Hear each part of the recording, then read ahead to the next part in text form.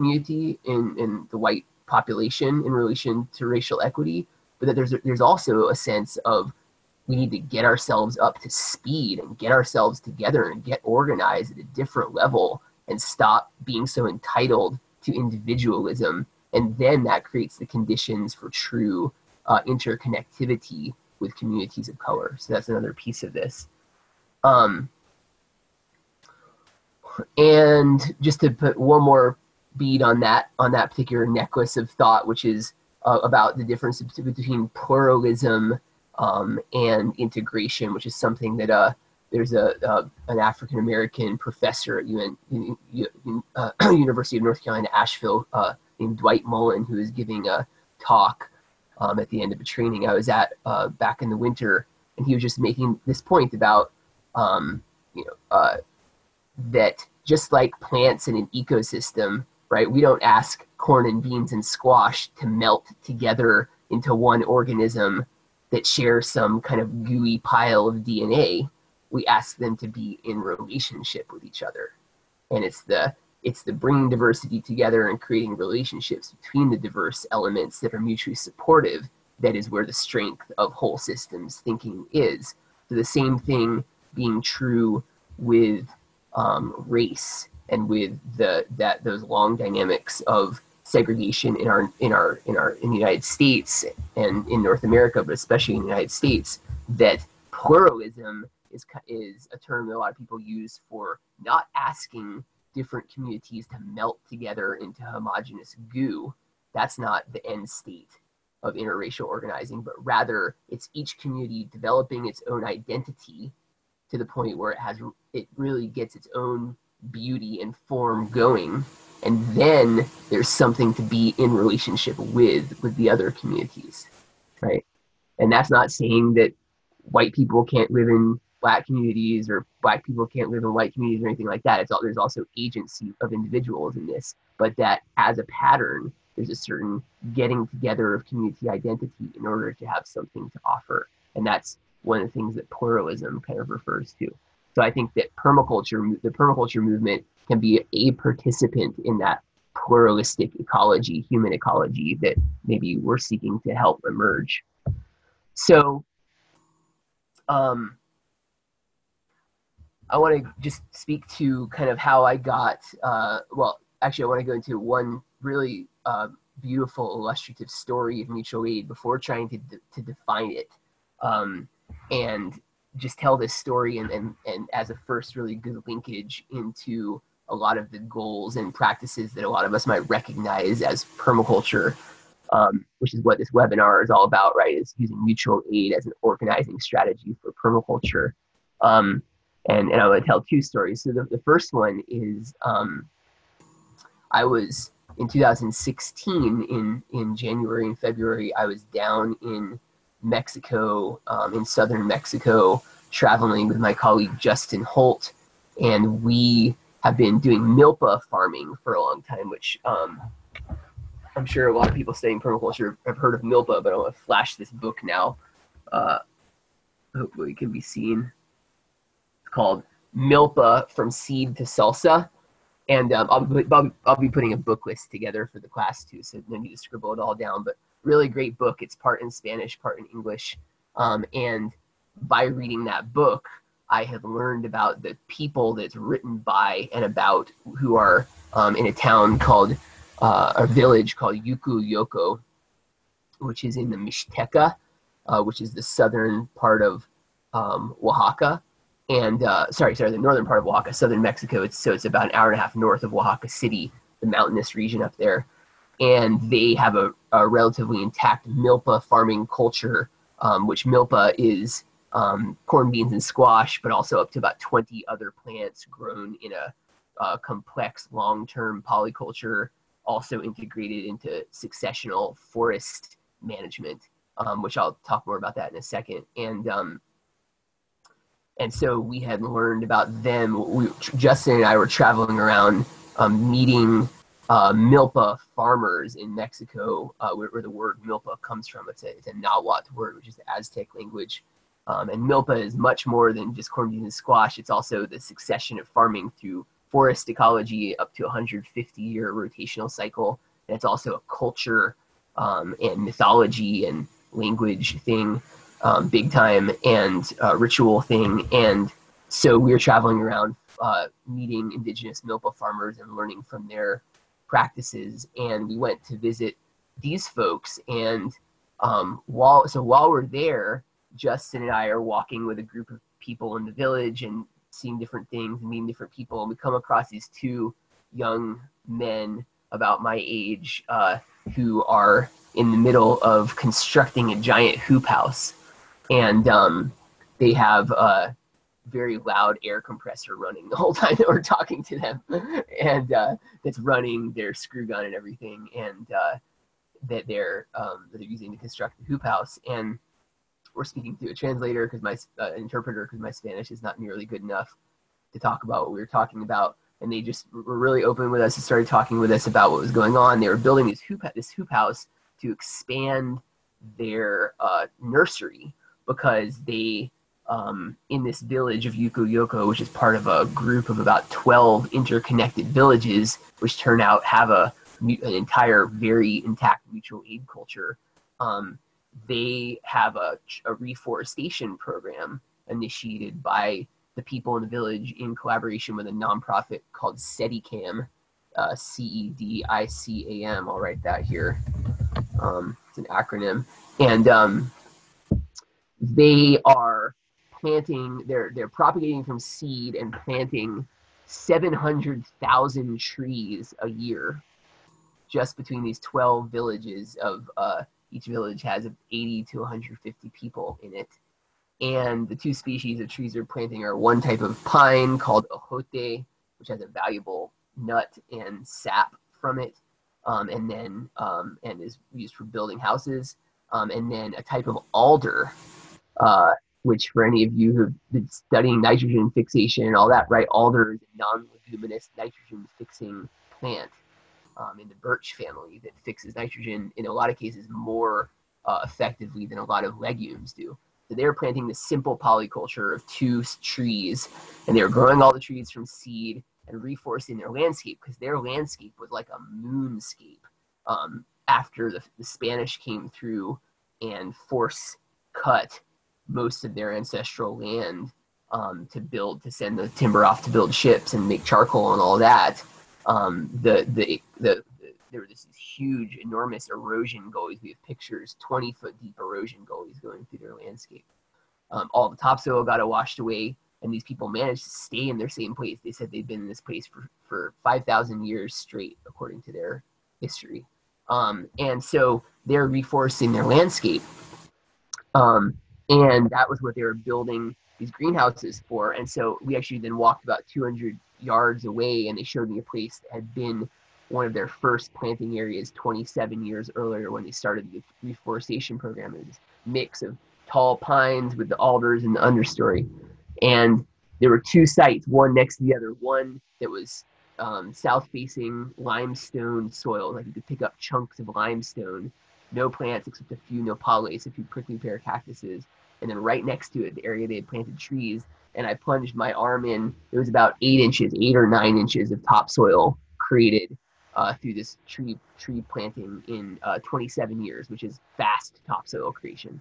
And so then what was going to happen is they'd come along after another 15 years, harvest those trees, that whole patch. It was probably about 2 acres, and then grow milpa there for about 10 years or so, then replant trees. Actually, first replant prickly pear and agave there for 15 years, and then plant trees there again. So it's a long-term rotational system involving annuals, perennials, and tree crops. And so I was learning all this and kind of getting my mind blown, and then started hearing about the economics of it. And I'm like, how are you funding this, right? Because they didn't have any obvious cash crops for the outside world. It wasn't like they were hugely tapped into the global economy that I could see, but they were using plastic and metal and gasoline and things that required pesos. And so they started telling me about their mutual aid loaning system, right? And they have this whole financial sharing system, which is embedded in a whole system of other mutual aid organs that's between this network of interconnected villages. And that was a key insight for me. So I went there to learn about MILPA, and actually what I saw was them running about the most successful grassroots climate resilient farming and carbon sequestration program that I've ever seen, funded internally, not from external sources, but internally through pooling resources at a communal scale and at the larger than village scale, which is one of the key insights of this whole thing. And something Peter and I were talking about a lot is just how important it is to pay attention to scale. And one of the things we'll be talking about a little later with the patterns, all about appropriate scales for mutual aid and cooperative living. But one of the things I learned there is that that's what mutual aid, one of the characteristics of it around the world, you study it in different cultures, is that it's a special scale between, it's bigger than the village, but smaller than the nation state, right? It's big enough to have enough resources and diversity to respond to major catastrophes and challenges, but small enough to remain accountable to the members of the mutual aid society or network, right? And so here I saw this living and breathing in action in Yuku-Yoko, which by the way, I'll spell here. There's a couple of different ways of spelling it, but and that book is Milpa, Seed to Salsa. And so, you know, just like everyone says the Inuit have all the different 40 words for snow, and right, people, we have finally differentiated language for the things that are most important to us. It turns out that in Yuku-Yoko and in the whole Mixteca region, they have mutual aid is so important that they have multiple words for the different organs of mutual aid, right? So I'm going to write some of them here. There's Geza, which is the kind of the name for the whole system. There's Tequio, which is the voluntary community service for big projects. So like building large buildings, creating irrigation systems, and so on. There's the Mayordomia, which is a really interesting one because this is the it's a wealth redistribution / ritual system whereby people who are generally elders in the village accumulate resources, sometimes for up to 20 years, in order to be able to fund the whole ritual cycle for a year in the villages, which actively then redistributes all the wealth they've accumulated over 20 years, keeping the village ritual life going, including youth initiations, and then paying all that money into other people to do all the stuff for the giant parties and everything, and buying kind of a sense of respect for these elders who now financially flattened themselves, right? Which they can now do because they feel like, oh, I'm going to be taken care of. And then another organ of their mutual aid is Gazona, which is communal farming, right? And this is a thing like with the Cherokee, with the Anigaduagi here, they have a word called Gadugi, which is their word for it's mutual aid societies that started out with farming.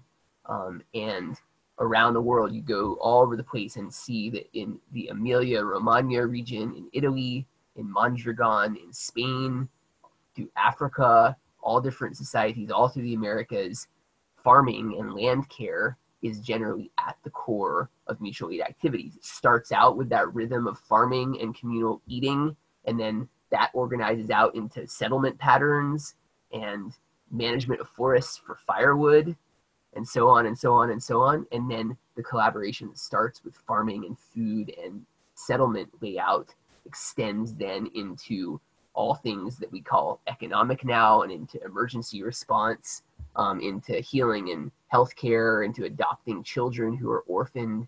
All those things extend out from the kind of origin point of communal land care. So that's a really interesting pattern, and just a direct tie-in. It has been a really amazing corroboration for me in studying all of this, that permaculture, right? So much about land, our connection with the land. Well, mutual aid is right there at the heart of that in indigenous cultures. I just want to stop there for a moment and see if anyone wants to type in or speak up any questions.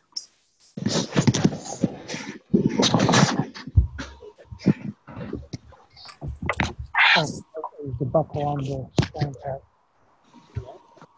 No, I just turned it.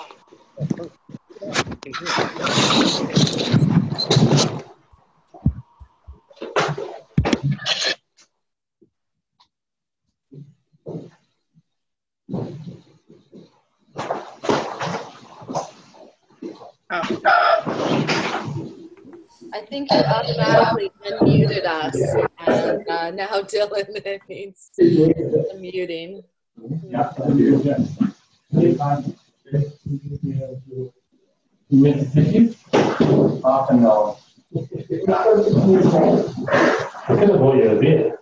That's okay.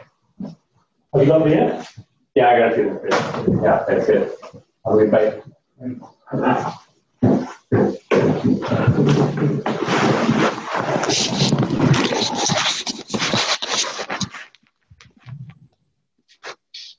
Peter, can you put every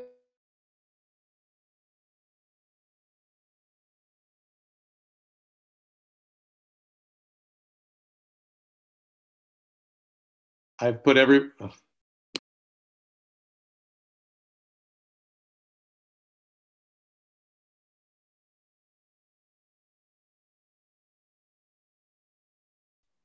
You're muted too, Peter. All right. If you have a question and you want to speak, put your name in the chat or pose a question, and I'll make sure that you have the microphone, so to speak.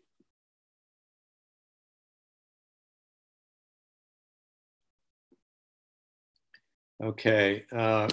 Calling on Bob Randall. Hi. I think it's really neat what you're talking about. I'm an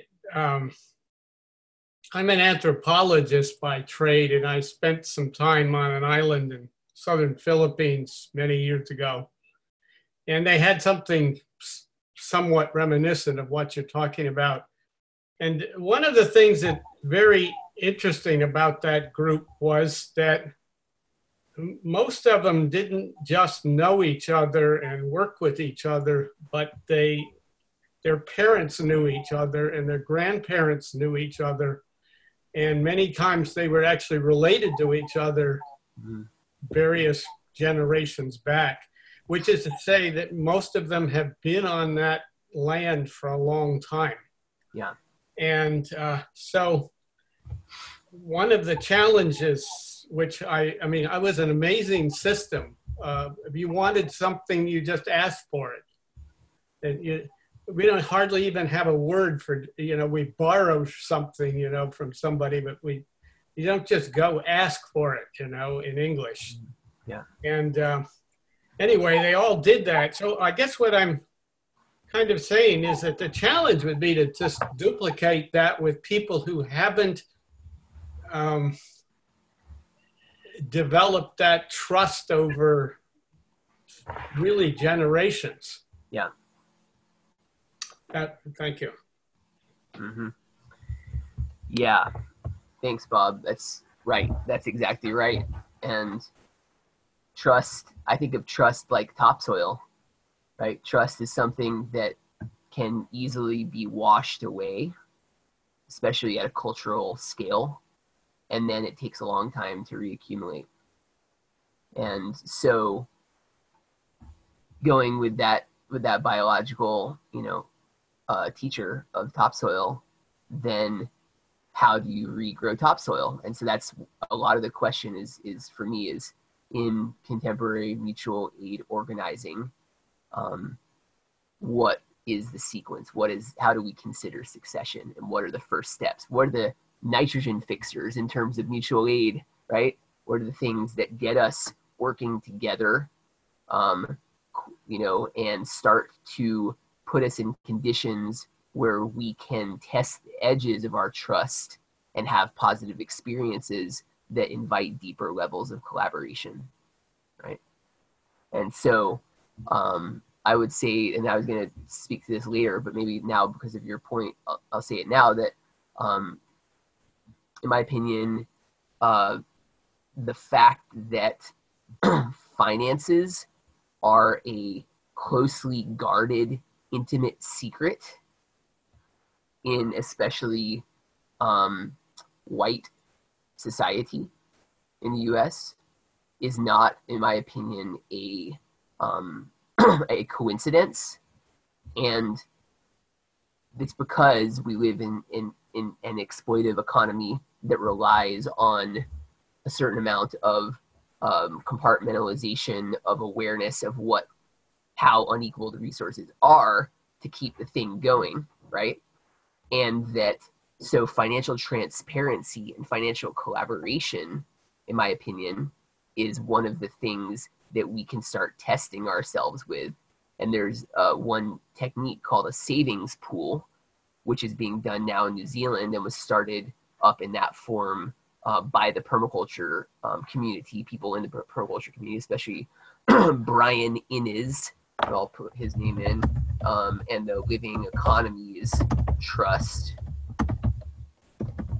And we're going to go deeper into savings pools in one of the future webinar sessions. So I'm not going to go too much into the details now, but just to say that there's small groups of 15 to 25 people who are each putting in a savings amount into a circle each month, into a shared account. Each person's money is individually tracked and can be withdrawn at any time, as long as that person doesn't owe money to the group. And then it's a proposal-driven system where, say then that I want to start an acorn nut business like my friends here in Asheville have, and I need a $15,000 piece of equipment. I put a proposal into my savings pool, telling them all about it and giving the business plan and how I think it's going to work in my life. And they act kind of like a peer mentoring group and ask lots of hard questions and how am I going to organize my life to make that work, and how am I going to repay the loan, and so on and so forth. And then if they're satisfied, they grant the loan, and it's a 0% interest loan, right?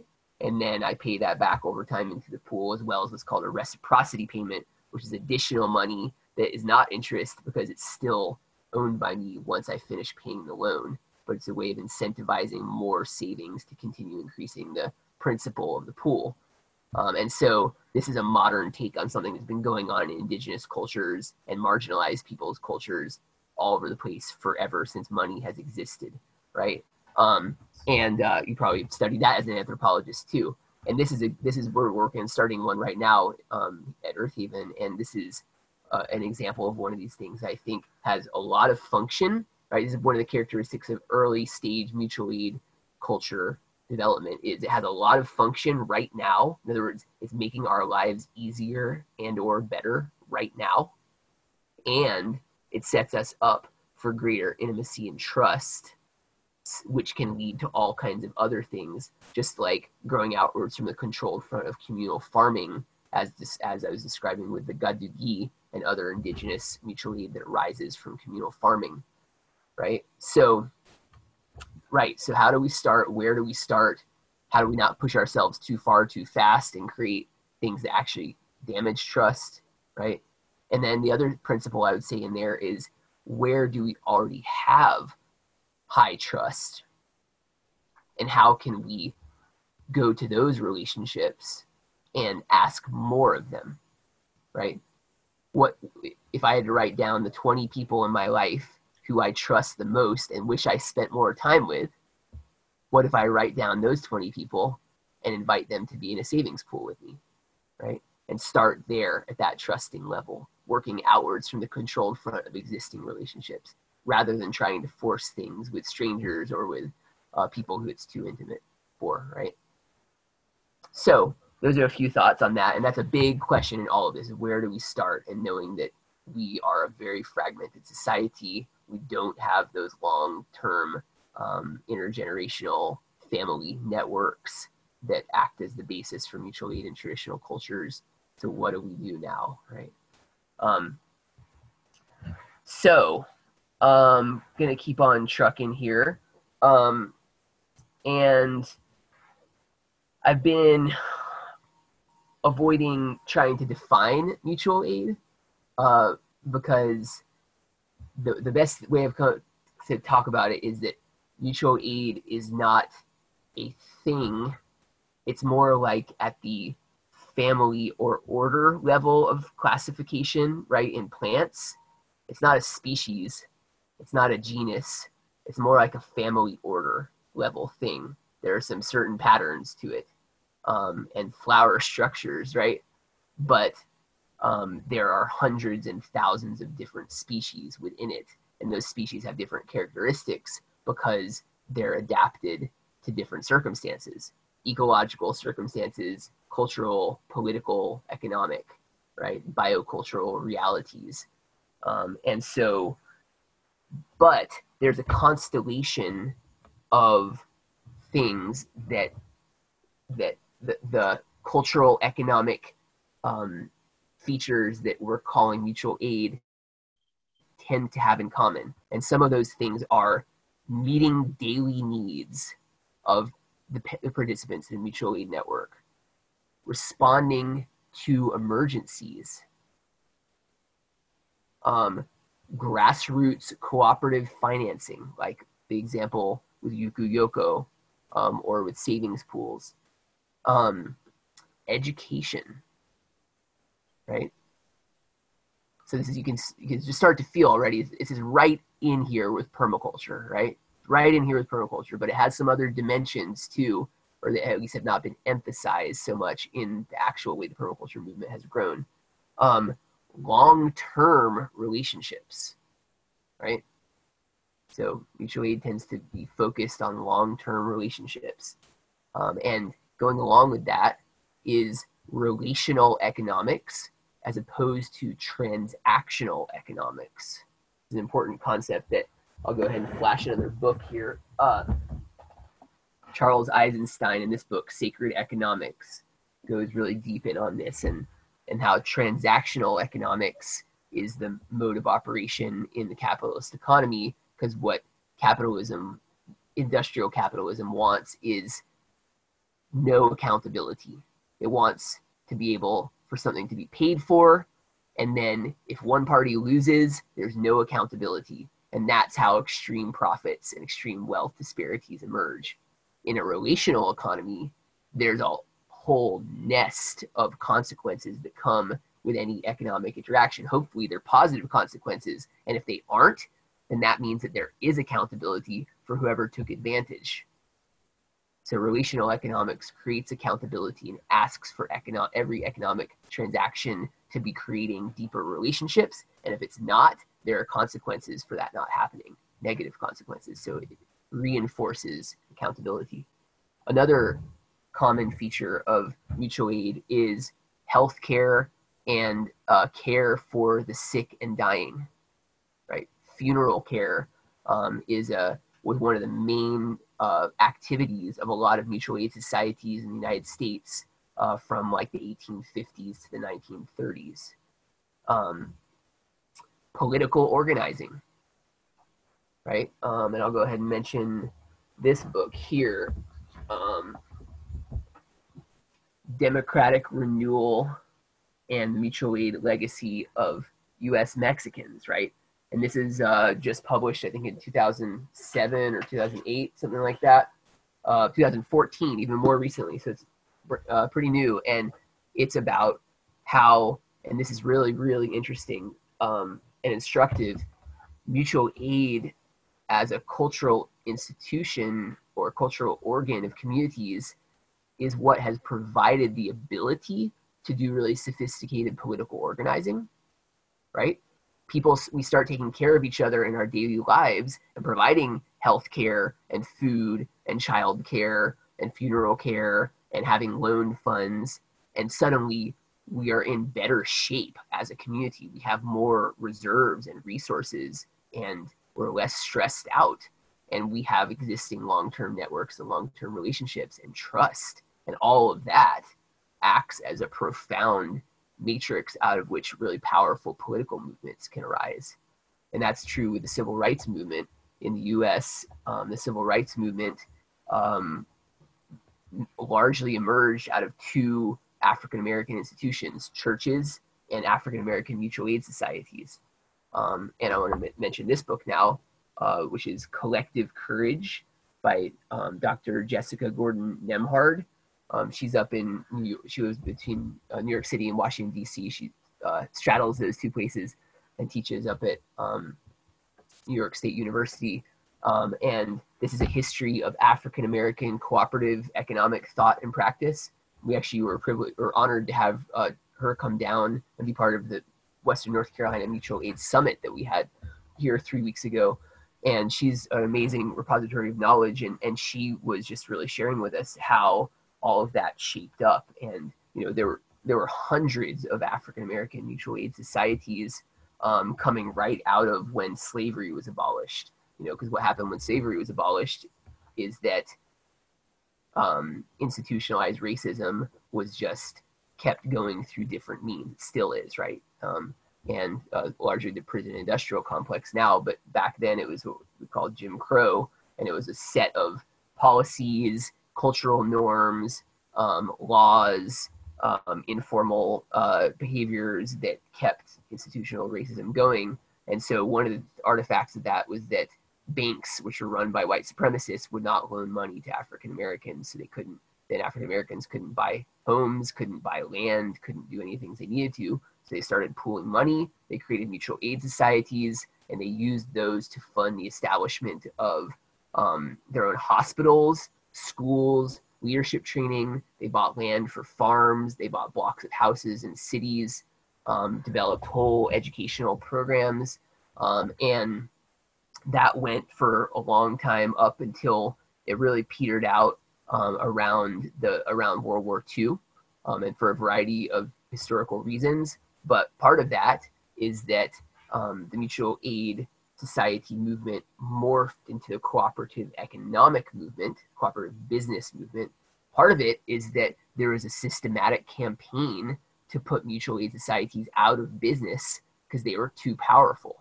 For instance, mutual aid societies had their own hospitals and had negotiating power with doctors' unions. There were entire doctors' unions that were just servicing mutual aid hospitals. And so they were able to negotiate lower rates, more affordable rates with the doctors. And so private doctors' unions got together and influenced state legislatures and got laws passed to create really expensive building codes for hospitals to put mutual aid hospitals out of business and keep private hospitals in business. And it was successful in a lot of ways, right? And so games like that have been played too. And that's part of what we need to be designing for, is anticipating that stuff. Okay, and cycling back to, we were doing kind of the constellation of mutual aid characteristics. And just to rehearse them again: daily needs, emergency response, grassroots cooperative financing, education, long-term relationships, healthcare, political organizing, life cycle support from childcare all the way to funeral services, and mentorship and leadership development. And finally, farming and land care.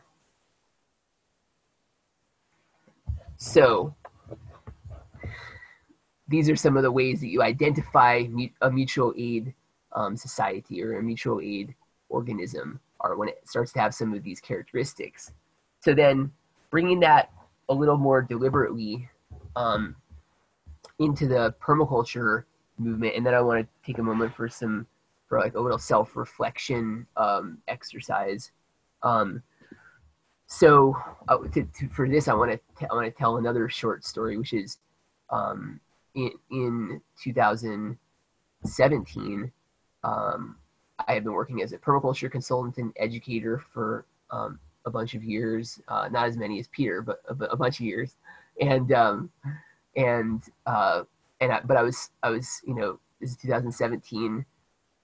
Donald Trump had just gotten instated, and I was in a lot of despair, actually, and basically feeling like this sense of futility. And I've been working so hard along all my sisters and brothers to try to make some real transformation, happen, and it's not adding up. And here we are just heading into the maw of climate chaos, and here we are with wealth inequality even worse, and on and on and on and on. We know the litany, right? And I was feeling despair, and I was saying, there has to be some kind of way to take feedback here and learn and go deeper and find the path. There has to be a healing path. There have to be healing pathways. And so one of the things I did is, one of the things I try to do whenever I'm facing what seems like an intractable challenge is get feedback. So I put out, I reached out to all of the hundreds of people I'd done permaculture consultation for and asked them, how are your projects going? Out of the people who responded, less than half of them still lived on the properties they had paid me to consult with them on. Less than half of them. And there were all these reasons. Marriages split up, people died, people lost the ability to pay the mortgage, they had to move to take care of sick parents in another state. Their kids had gotten older, so they had moved into town to go to a certain school. It's like all these different human reasons, right? But the overall theme and message that I received from that was that people were living basically in constant emergency mode. Was what I was hearing, is that everyone was living these isolated, fragmented lives where basic needs are barely being met. And even if the basic needs are being met, the social relational environment is full of trauma and, ancestral grief and current trauma happening and lack of communication and relational skills, and it's a hard situation out there. And there's kind of this facade that everyone's keeping up as if this is normal and everything is fine.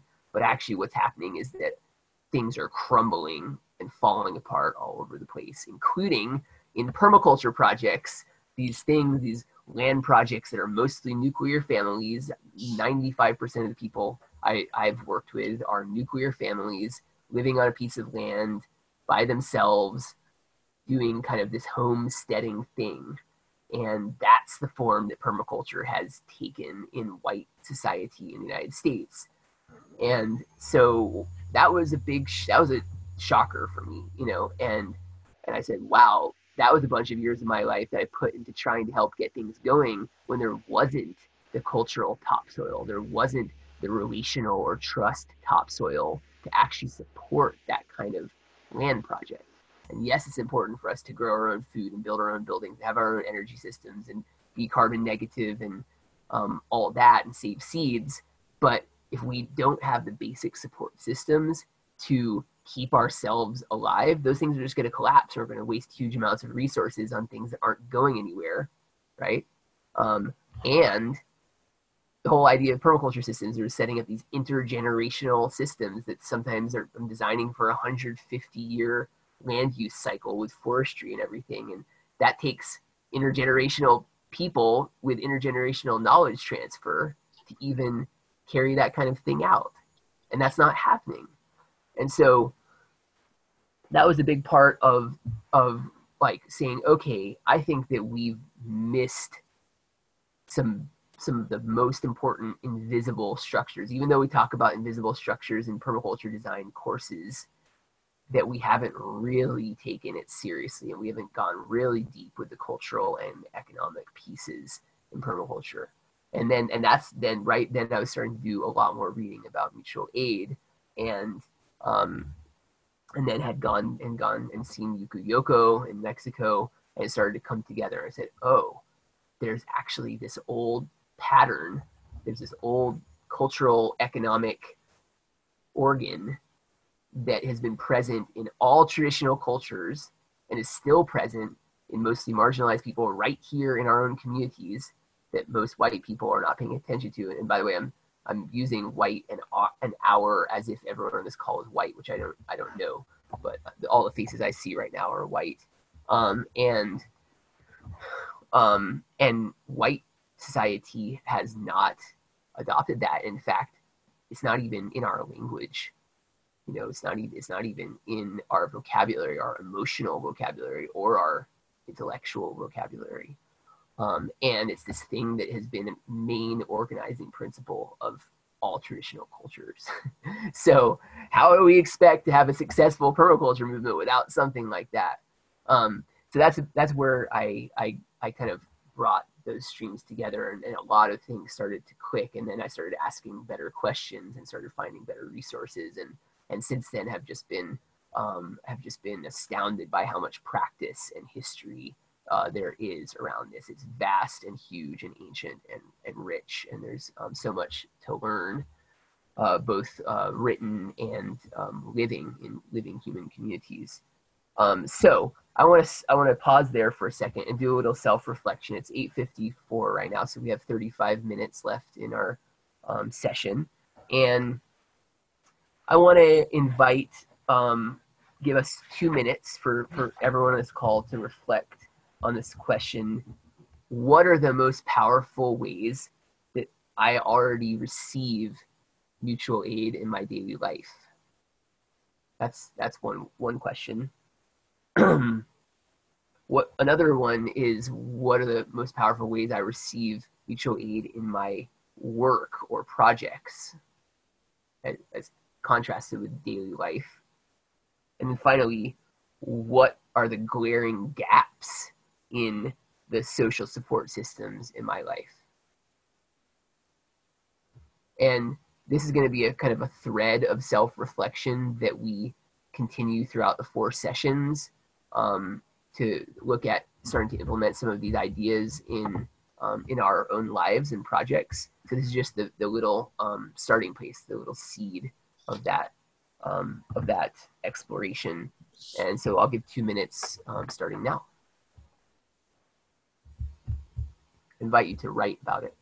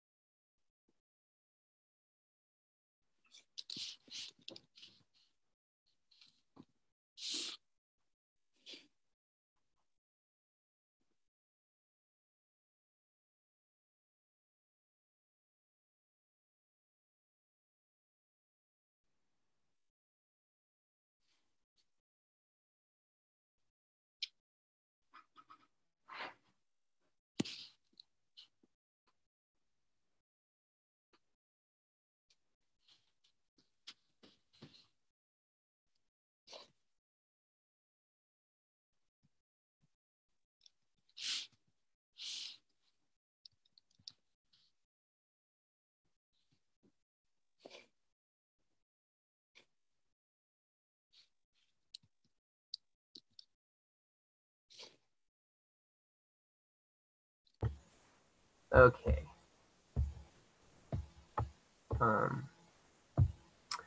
So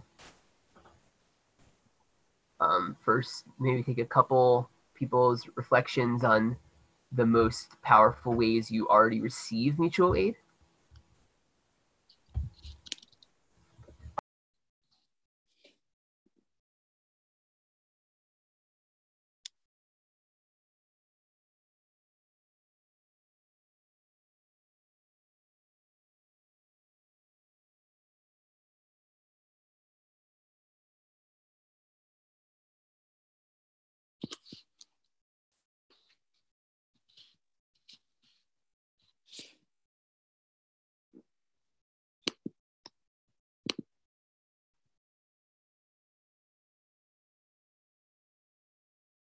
Are we supposed to write them?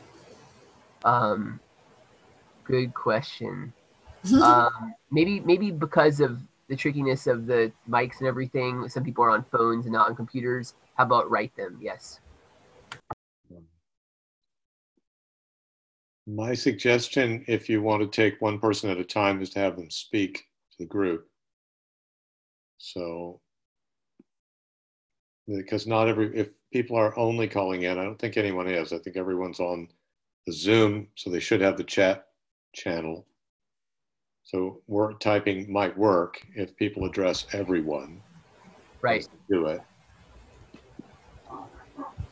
But we could take individuals and have them speak if you like. Yeah, it'd be great to hear some other people's voices besides mine. Corinne, do you have Yeah. a response? I'd love to hear it. Yeah, I think that, having the land, having this farm has allowed me to create more of a network of mutual aid between me and other farmers who are doing similar things, between me and, people who want to learn how to farm, like the Woofing Network. I've made friends. We continue to help each other. They're off on their farm now, but they learned while they were here. They helped me establish systems. And then people help me finance the farm as well. And I'm getting a lot of ideas listening to this of how to increase that organizational structure to make it more robust. It's been pretty informal, not fully thought out. I've already got a lot of ideas from the little list that you gave of how it could be formalized and made more powerful and more stable. So yeah, it's my 2 cents.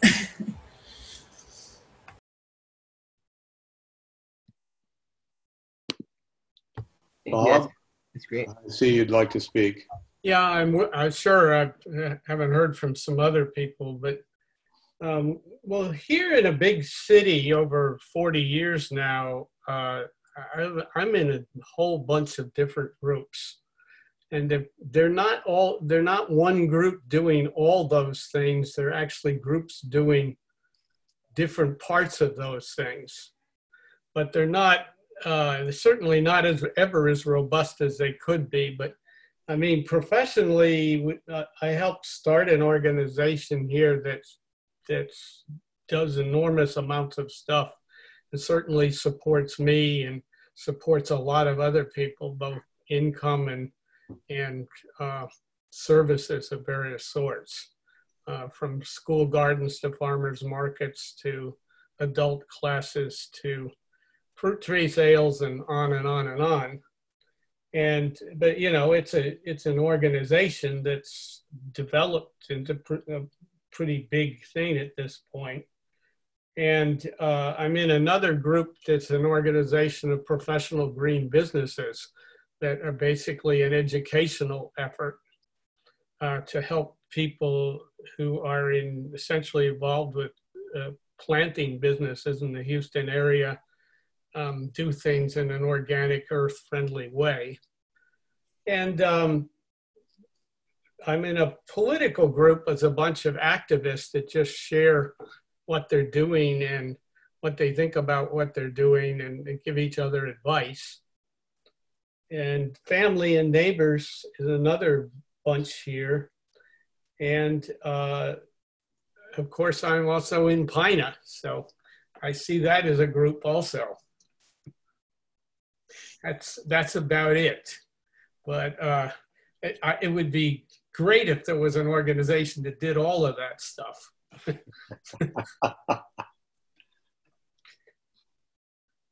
Anyone else?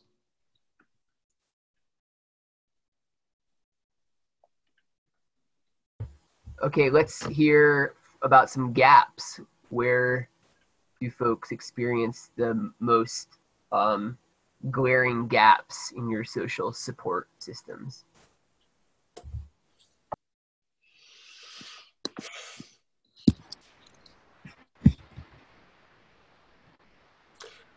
Well, I'll go again. I think, you know, I see a lot of people not being able to execute really awesome projects because of finances. And I know that's common all over the place. And it's very frustrating. I've hit up against that wall, especially working in indigenous communities. You know, it's a huge barrier that would be great to crack.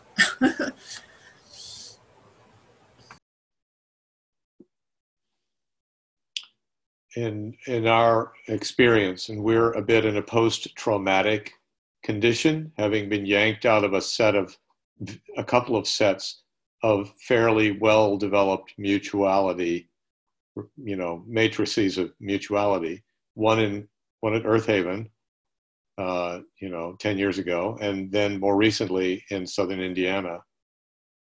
We are grateful to have been transplanted into a small town in Michigan where we have landed amidst a strong set of relational supports. People bring us food.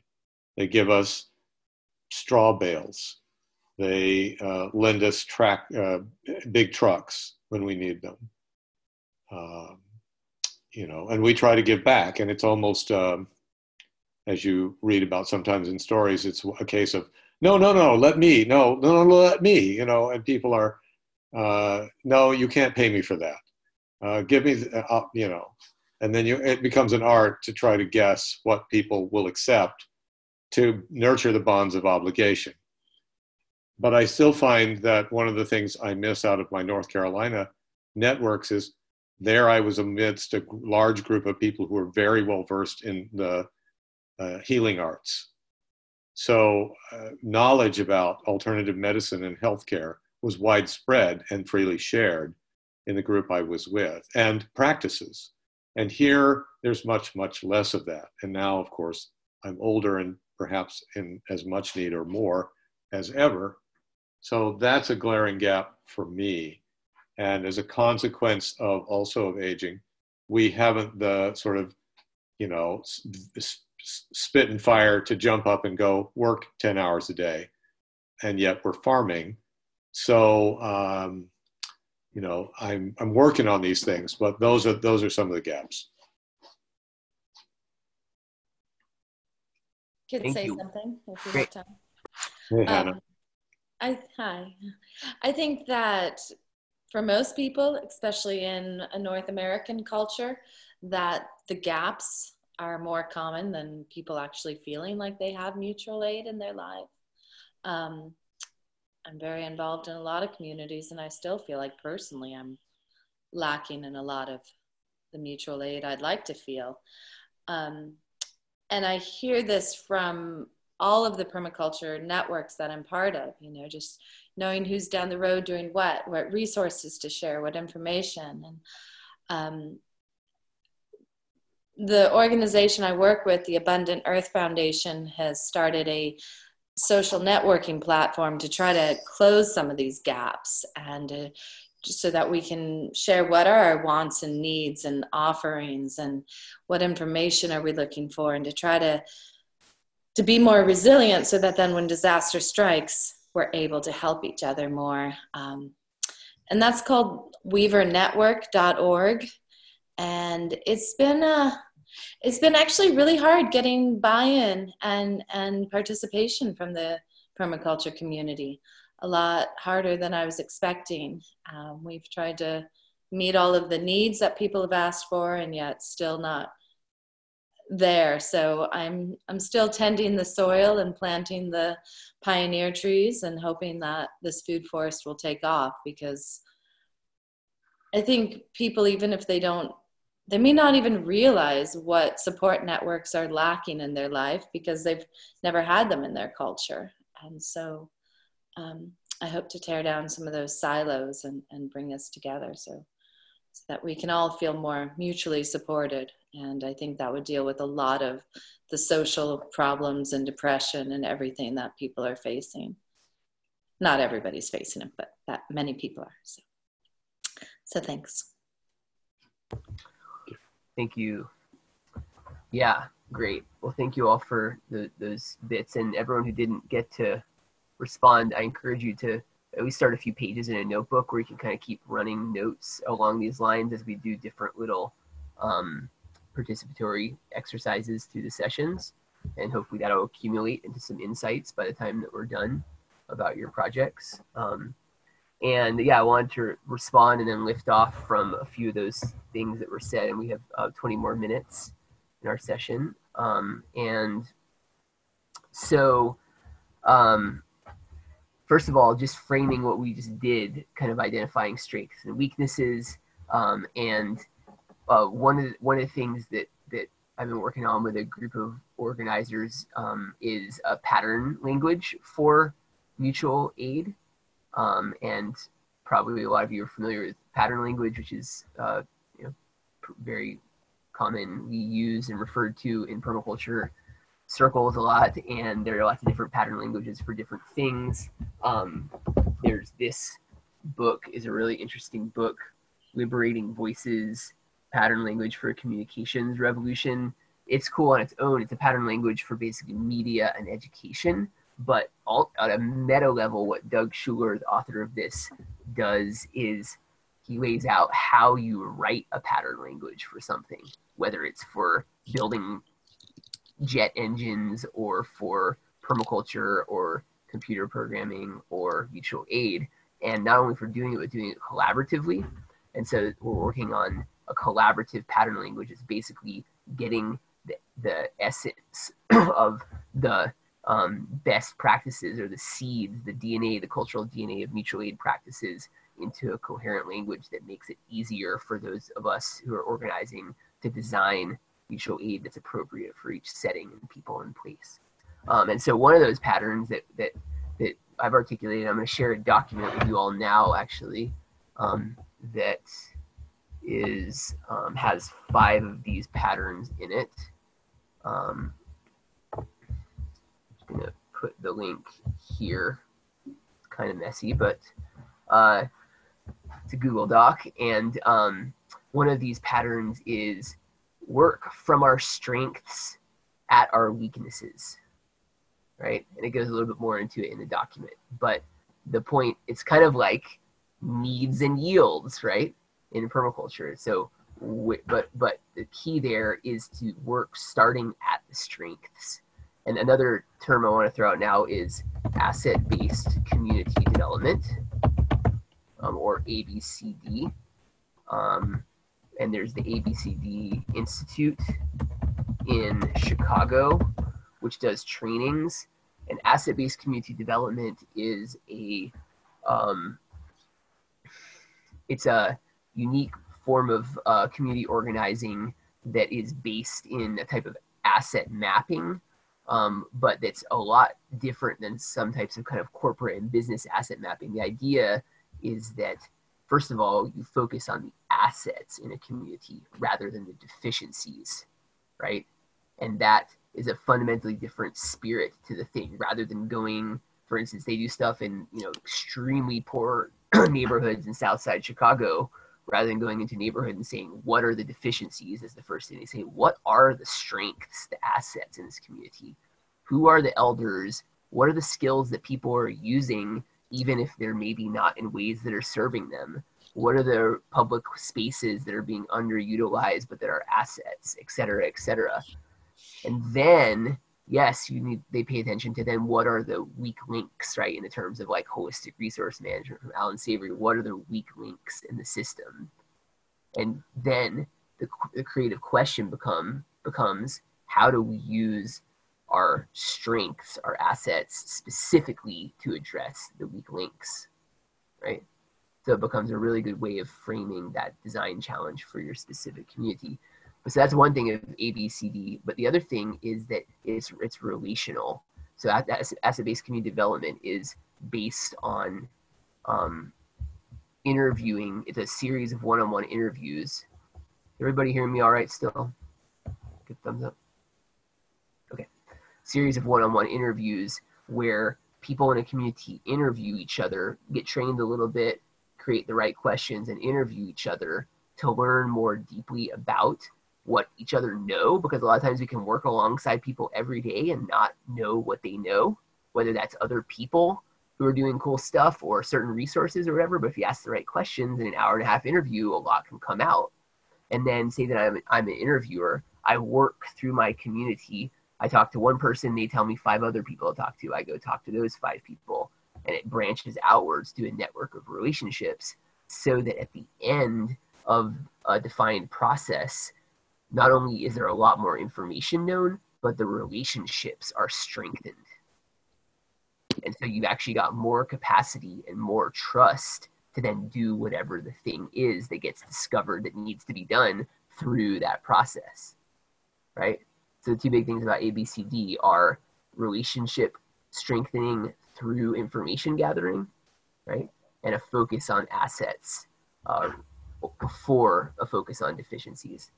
So that's a really powerful tool, I think, and the people from the ABCD Institute, we're working on getting them down here to do a training for our organizers down here, because they do trainings in Chicago, but if you can get them to come for a few $1,000s to where you are, then you can get 25 people trained rather than send 2 people for $3,000 with airfare and all. So that's a really good tool, I think, to have in our collective toolkit. I also wanted to speak to Kareen's point about use the term formalization, and I think that's right on.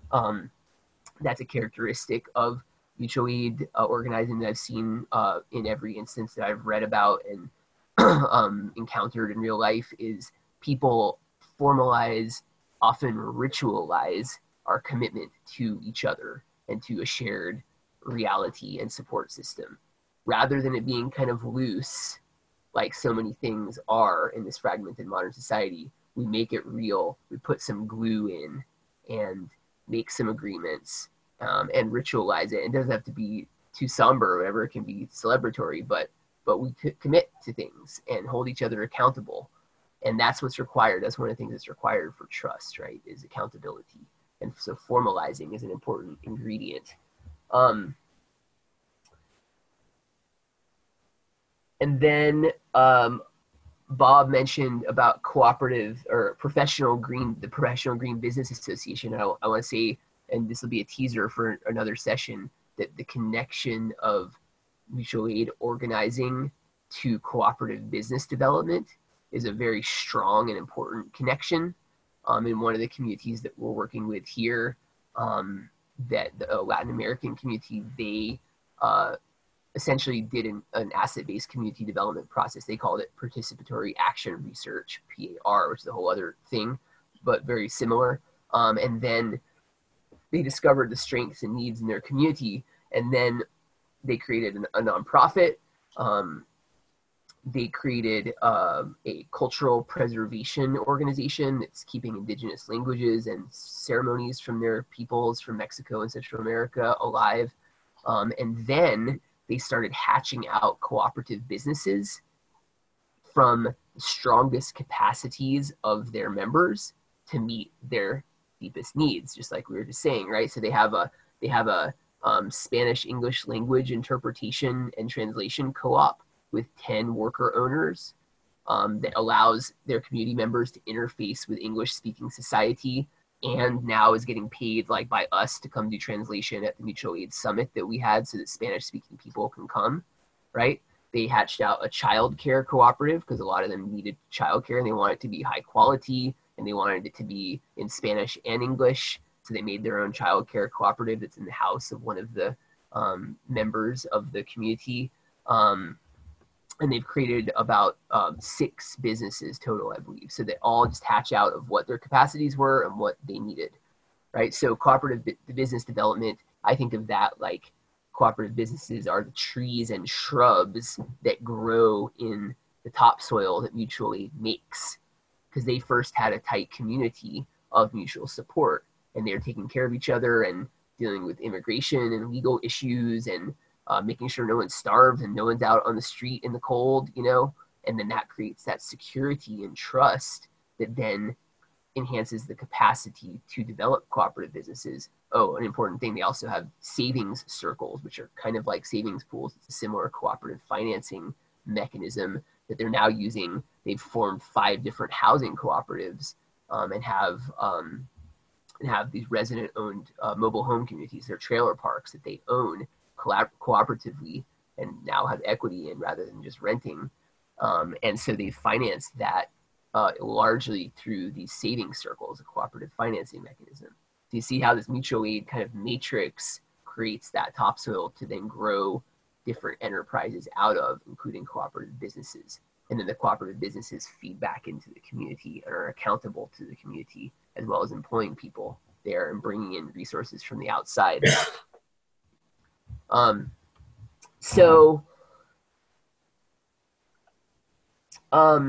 I want to go explicitly to PINA now and the connection with permaculture organizing and the permaculture movement. But in order to do that, I want to just speak briefly to the organization that we've started called Cooperate WNC. And so that this is only was incorporated last year and got our nonprofit status in April of this year. So it's very new, but also a lot's been happening. We got funded from a private donor for me to be working full-time, and my partner Courtney to be working part-time on it. And we're working on increasing that staff number, but even having that much has allowed us to really move things, you know, in 11 months. And the vision of this is a regional scale mutual aid network, right? For a bunch of different reasons, which we can go into perhaps later if people are interested. My belief is that regional scale is the sweet spot for a lot of us to be working at right now in terms of mutual aid networks, because you can get up to the scale necessary to deal with the pressures and demands of the modern economic reality, which I hate in a lot of ways, but here we are. For instance, with healthcare, a healthcare cooperative, which is like a healthcare cooperative is a thing that is done in other countries and very little in the US. There are a few examples, but healthcare cooperative as an alternative to a private health insurance company. So a healthcare cooperative is something that has enough financial clout to pay for people's emergencies and cancer care and everything, and to negotiate with hospitals and pharmaceutical companies and doctors, as well as providing preventative and alternative healthcare. That's the kind of healthcare co-op we're talking about. Those seem like they need about 10,000 members to make something like that work, right? That's about the scale that's necessary. So that starts to be a regional scale to get that many people participating anytime soon, right? And so then once you have that, then our vision is using things like a regional healthcare co-op and some other functions, including a regional carbon credit initiative, and other things to support a network of physical community centers throughout Western North Carolina, in this case, which is a 18 to 23 county area, depending on how you define it. And these physical community centers, which act kind of like as hubs, are places where lots of human needs are met, where there might be a healthcare clinic, childcare happening during the day, food distribution from farmers right around there, educational events happening. Each mutual aid hub formed and owned and operated by people who live right around it, right? So Cooperate WNC isn't trying to micromanage all that. What we are is we're the mycorrhizae, right? So that's the kind of biological metaphor we've discovered for instructing what we're doing, which is the mycorrhizae, the fungi who connect the trees and plants, which are each a community center or an organization or community together, and help do resource sharing, knowledge sharing, and relationship enhancement, right? So that's what our mutual aid network is doing. It's not trying to run those community centers, but rather kind of find the people who are already organized, who already have some little community initiative going, and help remove the barriers and enhance the strengths through cooperative financing, through knowledge sharing, through hooking people up in different local communities with each other to help each other out. And so that seems like a really strong place to organize from, that scale. And, you know, I think what got Peter, I'll speak for myself, but what got me excited about doing this webinar is that with the PINA vision of regional hubs that act as permaculture mentoring and accreditation sites, you know, like we tried to get one of these hubs going. We started to have meetings 18 months or 2 years ago, I think. And the fact is that all the permaculture professionals around here are just so busy that it just floundered. And for me, that was because it didn't meet enough needs for the people involved. It didn't create the actual mutual aid in people's lives to get momentum. And so my suggestion and insight is that if we can layer in the meeting of basic needs and some of these other functions in this constellation of things that mutual aid have traditionally done, in with permaculture hubs, this could be a way to actually get some momentum going. And then those centers can be things that also have permaculture education and are also demonstration sites for agroecological farming and renewable energy and alternative building and all the systems of permaculture, but are so enmeshed in our daily lives that they have that oomph that it takes to have kind of long-term staying power. And so it's not a fully fleshed out thought how that would work at all, but that's one kind of the exciting experiment, I think, of this webinar, is proposing that thought as a starting place and saying, okay, if people on this call agree with that premise, what does that look like in your situation? How can we start to apply some of these principles and long-term cultural patterns to our existing lives, communities, permaculture projects, and start to kind of hatch it out from there. So we have 4 minutes left until the end of the call. And I want to just suggest that there are a bunch of different books here that have been referred to. I'm going to actually paste in a couple more websites as well. And my suggestion would be if each of you could spend 30 minutes between now and the next session reading something from one of the resources that we brought here, to bring just a little glimmer of more detail to what you're thinking about. Start there and see if you can bring that back next week and have a question related to that or a comment related to that. And so try to make a kind of a reasonable time commitment request there. And I will send out, Peter, is there a way I can create a book list to be shared with the whole group? Certainly.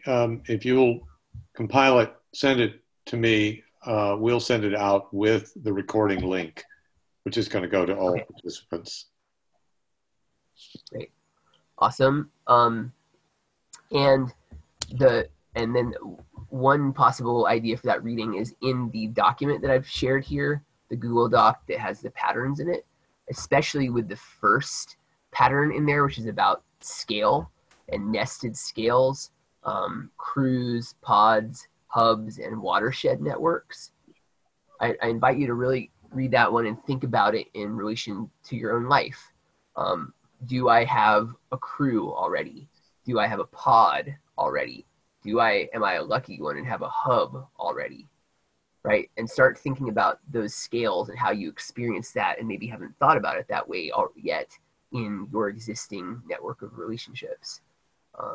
Because that's going to set us up for a lot of the specific tools of mutual aid that we'll be getting into in the future sessions. So Zev, if I can interpose, I tested the Google Doc link and found myself against Google's gate. So it did not go directly to the Google Doc, and Hannah reported something similar. So whatever needs to be done to unlock it, we can add that link into the circulated resources. All right, maybe I'll just make a PDF out of it, and could that be emailed out to the Yes. participants? All right, that's what I'll do. Thank you.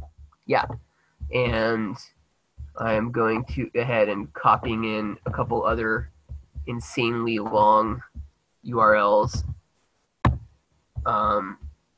that are excerpts from books that talk about some of the Mexican mutual aid vocabulary. And in the last minute here, I feel really grateful to be here and to be sharing this hopefully life-giving information, and thank you all for your participation. And if there's maybe one question, I would take it.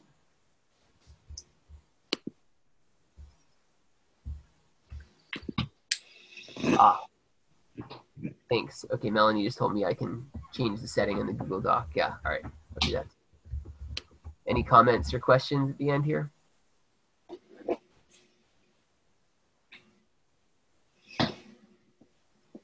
Exciting.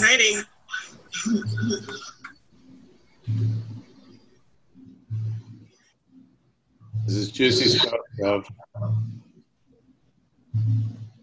Great. Yeah, I think so. Thank you. All right. Comment, Bob? Yeah, it's great. Really interesting, and thank you for doing this. You're welcome. My pleasure. Well, thank you, Peter and PINA, for helping make this possible, and thank you, everyone, for making time in your lives, and hope to see you next time. Thank you very much, Zev. Yeah. We'll be back on Thursday next week, the 26th, at 8 p.m. Eastern, 5 p.m. Pacific. Please join us again.